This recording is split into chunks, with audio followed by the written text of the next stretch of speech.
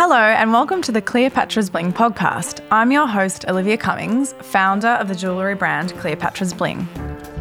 In season 3 of the podcast, we are continuing to bring you interviews with creatives and craftspeople that we love. In between episodes, we're also telling short stories for you to cook or commute to. Join us as we delve into topics from history and design that inspire our artisanal collections. This week, we're talking about one of the most notorious goldsmiths of all time. Olivia, do you think you would have been a jeweller if you'd been born sometime in the past, like the Middle Ages, or what would you be doing?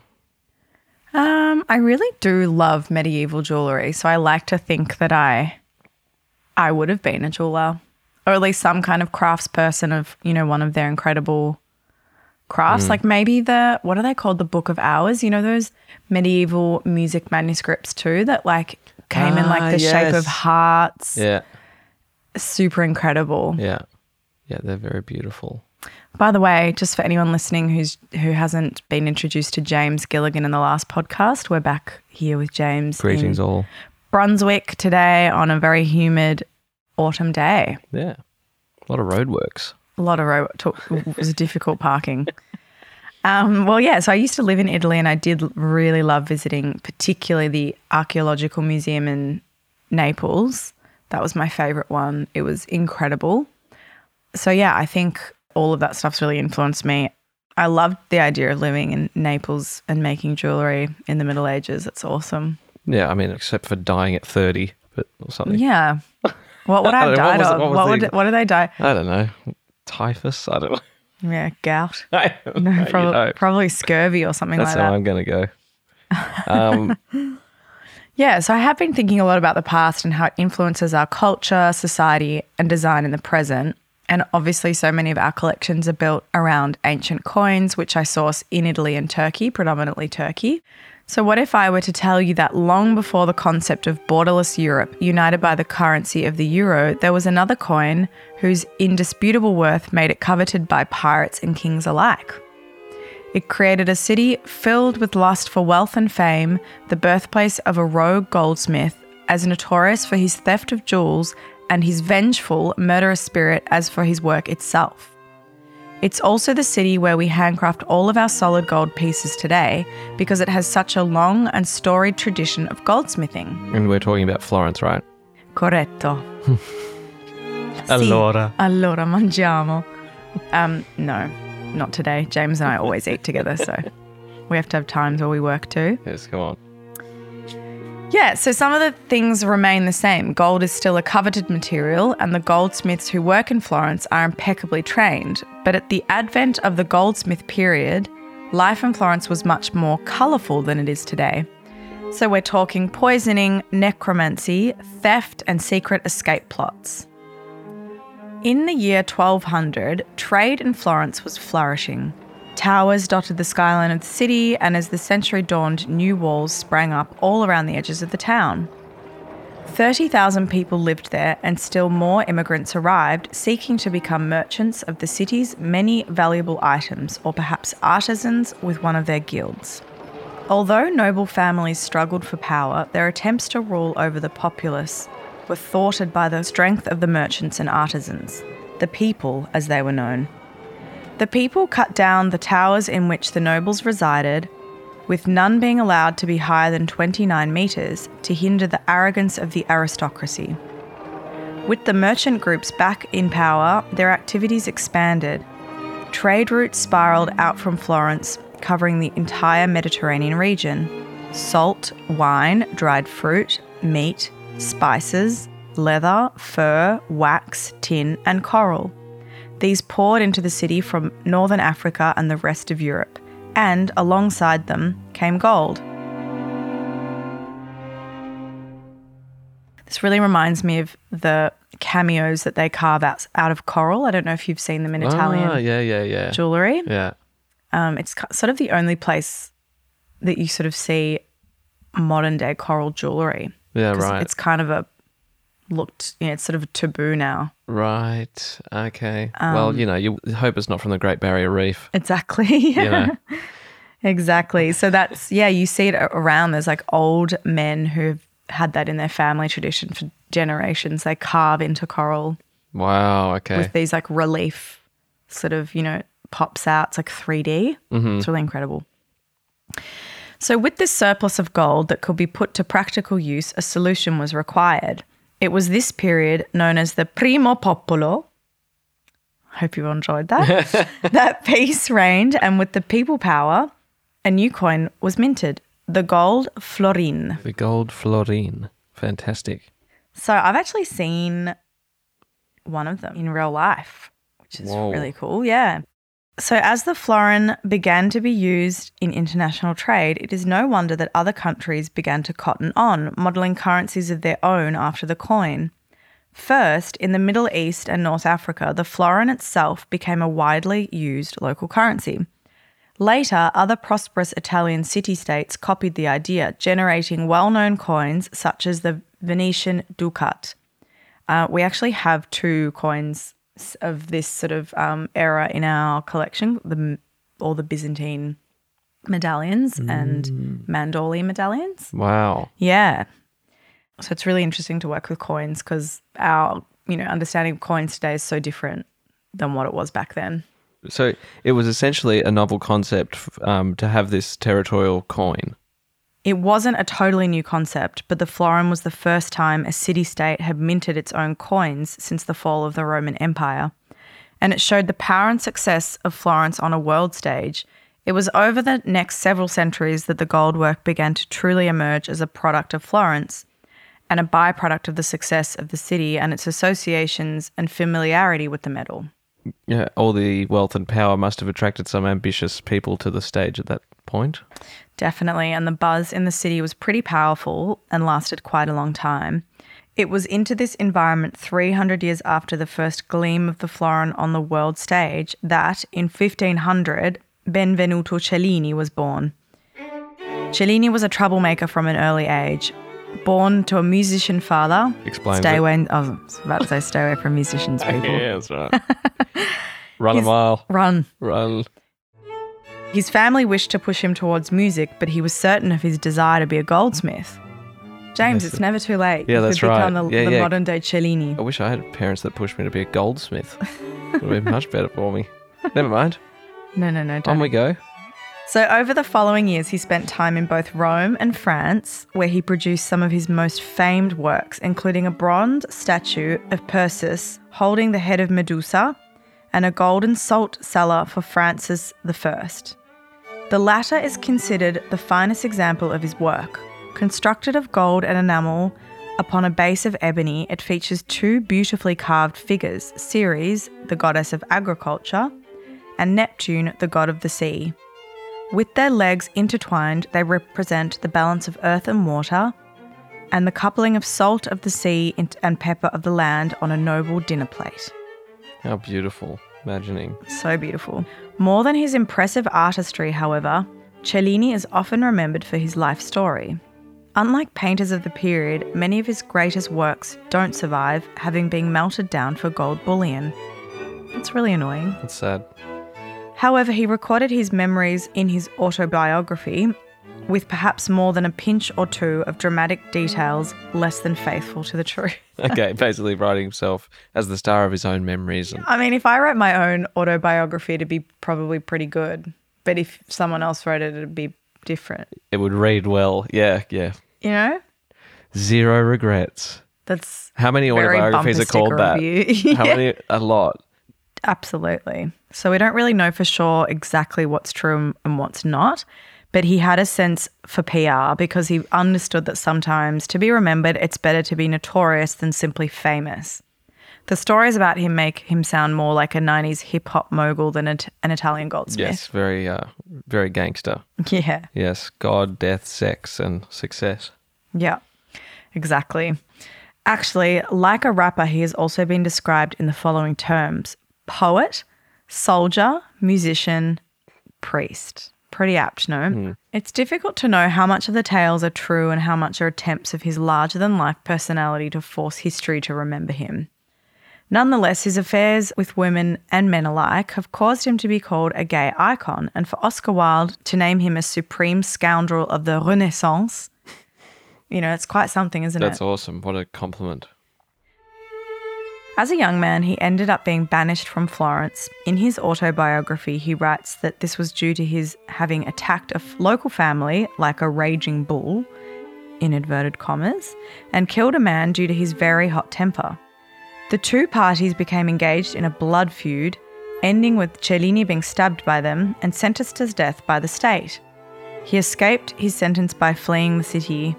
All of this only took place after he'd already been accused of outlawed sexual practices and violence by his goldsmithing guild. All right, so Yes, well, he sounds like an absolute legend. I would like to have met him. I'm just getting started of his, Incredible. range of Can't wait talents. to hear more. Go on. So he ended up fighting in a war in which mutinous troops tried to invade Rome and claimed to be the soldier who, out of a huge crowd, managed to shoot and kill the leader of the invading army. Sounds super likely. Likely. Awesome. Odds are in his favour. Yeah. Although the army still managed to overrun Rome, by this point Cellini had already set up a pretty roaring trade as a Roman goldsmith. He had received the patronage of the Medicis and therefore came to the attention of the Pope. For this reason, when the invading army began to ransack Rome, it was Cellini that the Pope asked to take and hide his jewels by extracting them from all the gold in which they were set. Wow. That's one way to keep your bank safe. It's amazing. Exactly. And are you about to tell me that this is a service that Cleopatra's Bling is about to start offering? Yeah, I decided we Good. needed some more edge to the business. Yeah, well, So- Russia's on the move, so Exactly. So Might I as was well. thinking, Shit.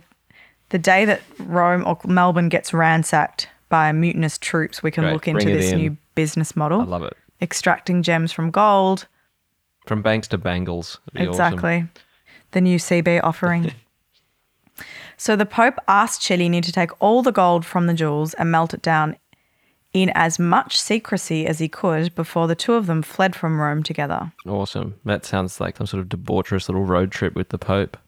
Imagine Can you being on a imagine? road trip with the Pope. I'm What sort in. of vehicle would you be in? Well, they didn't take the Pope mobile where it sounds like the glass, when he goes through. Yeah, but they're trying to do this Stop on the down shooting low. him. It's amazing. Unbelievable. It doesn't need to be bulletproof perspex at that point, just arrow proof, Exactly. right? Easy, Yeah. easy. Fun trip. Perfect. So that's when he went back to Florence finally. But in the meantime, something pretty relatable had happened. Florence was overcome by plague. So writers from the time record the city being completely transformed from bustling, clean thoroughfares to closed businesses and quote, unquote, stinking streets.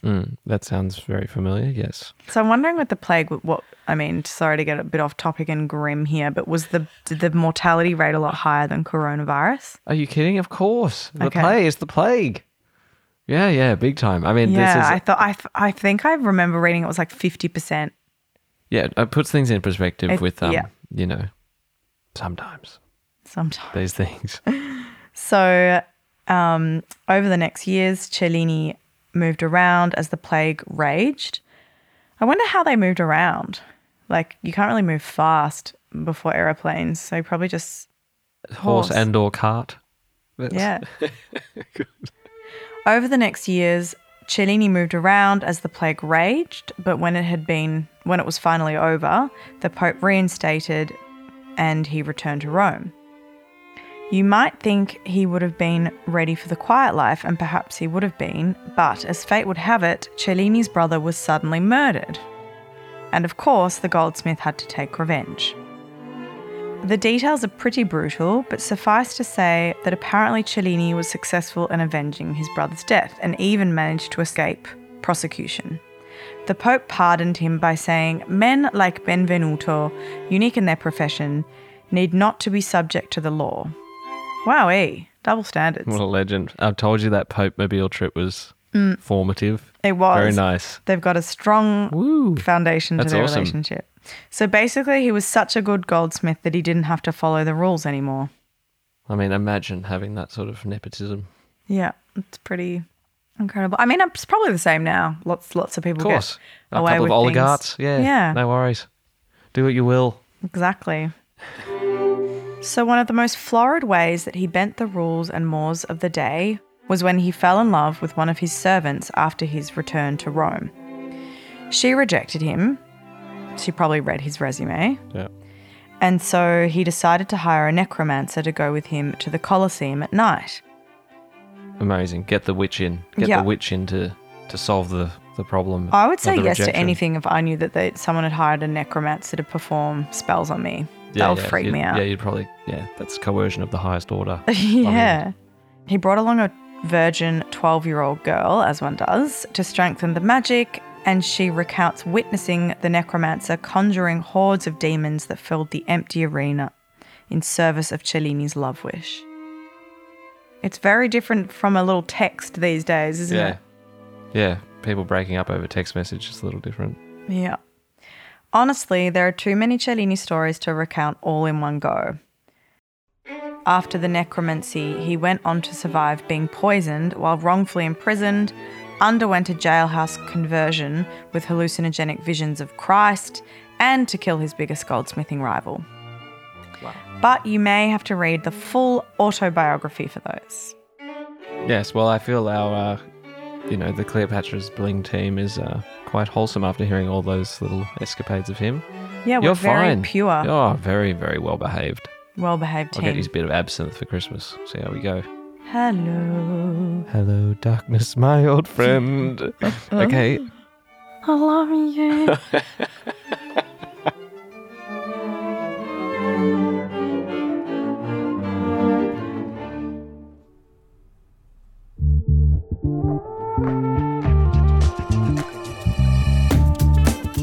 Everything about Cleopatra's Bling as a label is built around connection, whether this be between the past and the present, different cultures and practices, or between our team and you.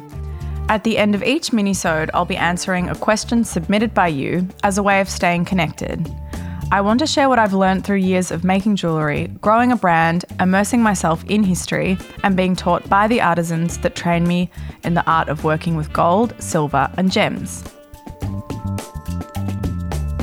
Ear Even asks, what is the inspiration behind the different types of gems you use?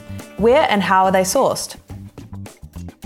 So initially, when I started the brand, I worked with a lot more sort of like unfaceted raw stones.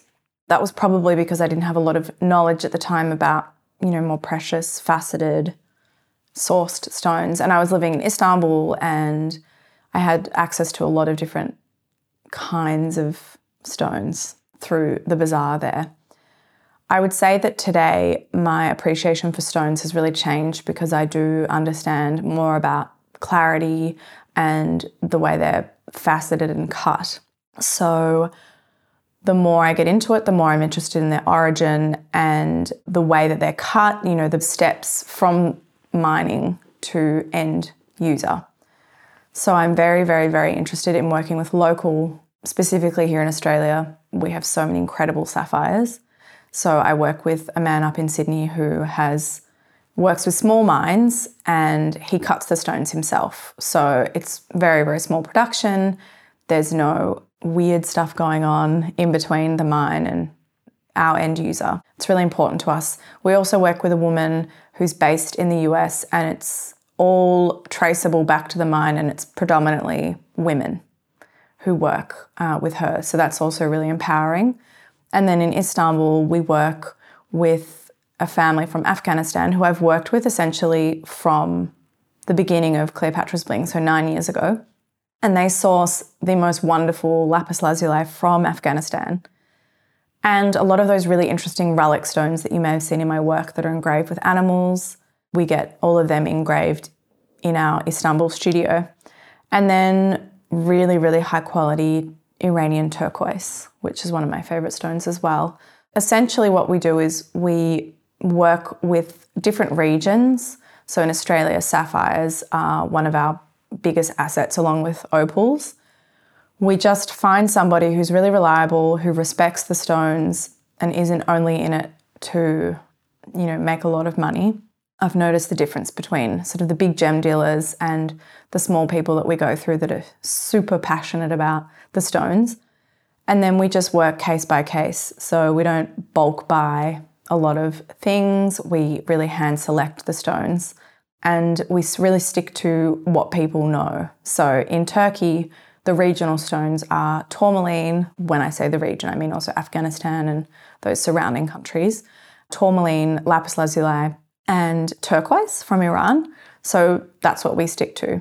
And then in Asia, there are other stones, like you can get incredible Ceylon sapphires, you can get really wonderful emeralds, and then in Bali we get a few seashells as well that we work with, and they're all ethically sourced and they come with a certificate. So yeah, I just think it's about sourcing small quantities but well, and then obviously sometimes we just can't find those specific styles again, and then that's the end. In Vedic astrology, which is Indian astrology, they talk about your birthstone, which is based on your leading planet. Don't quote me, but it's like a whole thing. I got my chart done and the Jyotish astrologer told me I needed to wear a yellow sapphire that touched my skin. So we made a specific band and setting for the ring so that the sapphire touches my skin as I'm wearing it, which is meant to be what they do in India. In India, they wear them and they do a whole ceremony to Shiva with ghee and honey and all these things, and they never take the ring off. I think an interesting way to look at it is that in a lot of different cultures around the world, stones have very, important significance. I think in the West, people are into like crystals and things like that. But if you go to Turkey or India or a lot of other older countries in terms of their folklore around stones, you're going to find that there's a very deep belief system, which is what makes working with stones so interesting.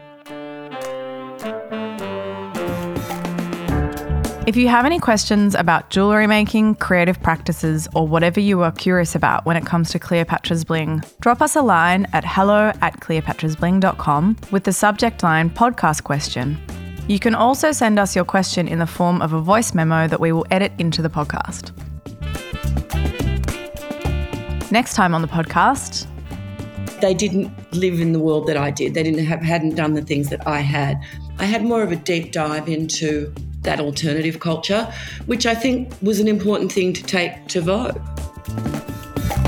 Until next time, stay curious. Bye. Thanks, James.